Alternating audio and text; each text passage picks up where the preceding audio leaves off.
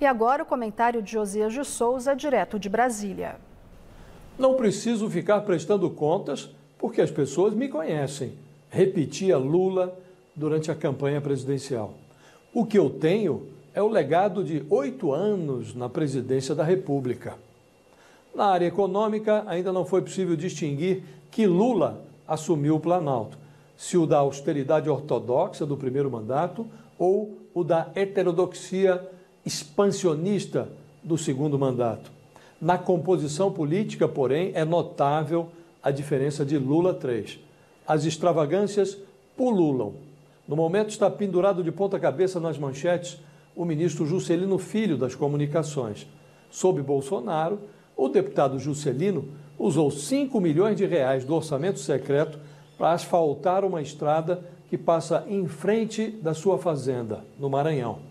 Na campanha à reeleição para a Câmara, no ano passado, o deputado omitiu da Justiça Eleitoral um patrimônio avaliado em 2,2 milhões de reais em cavalos de raça. No Ministério, ele cavou uma agenda hipoteticamente urgente em São Paulo como pretexto para voar nas asas da Força Aérea Brasileira para um leilão de cavalos. Médico e empresário, Juscelino revela-se dotado de múltiplas aptidões. Nenhuma delas orna com as atribuições de um chefe da pasta das comunicações. Ele ganhou o ministério como representante do União Brasil. A legenda obteve outras 2 pastas. No turismo, emplacou Daniela do Vaguinho, notabilizada pelos vínculos com milicianos do Rio de Janeiro. Na integração regional, Valdez de Góes, condenado no STJ por desvios de verbas públicas. Aos poucos, o desarranjo ético do terceiro mandato de Lula vai ganhando nome. Muitos o chamam de Juscelino, Daniela ou Valdez.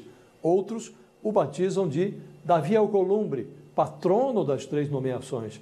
Alguns preferem chamar de Elmar Nascimento, o líder do União Brasil, que se escorou no prestígio de Arthur Lira para manter sob seus domínios a Codevasf, autarquia pela qual verbas secretas do orçamento saíram pelo ladrão na gestão Bolsonaro. Se os nomes da perversão fossem esses, a solução seria simples. Bastariam alguns golpes de caneta. Mas o verdadeiro nome do problema é Lula. Nos mandatos anteriores, suava o paletó para produzir escândalos próprios, mensalões e petrolões. Agora, incorpora à sua terceira gestão escândalos que já chegam prontos à esplanada dos ministérios.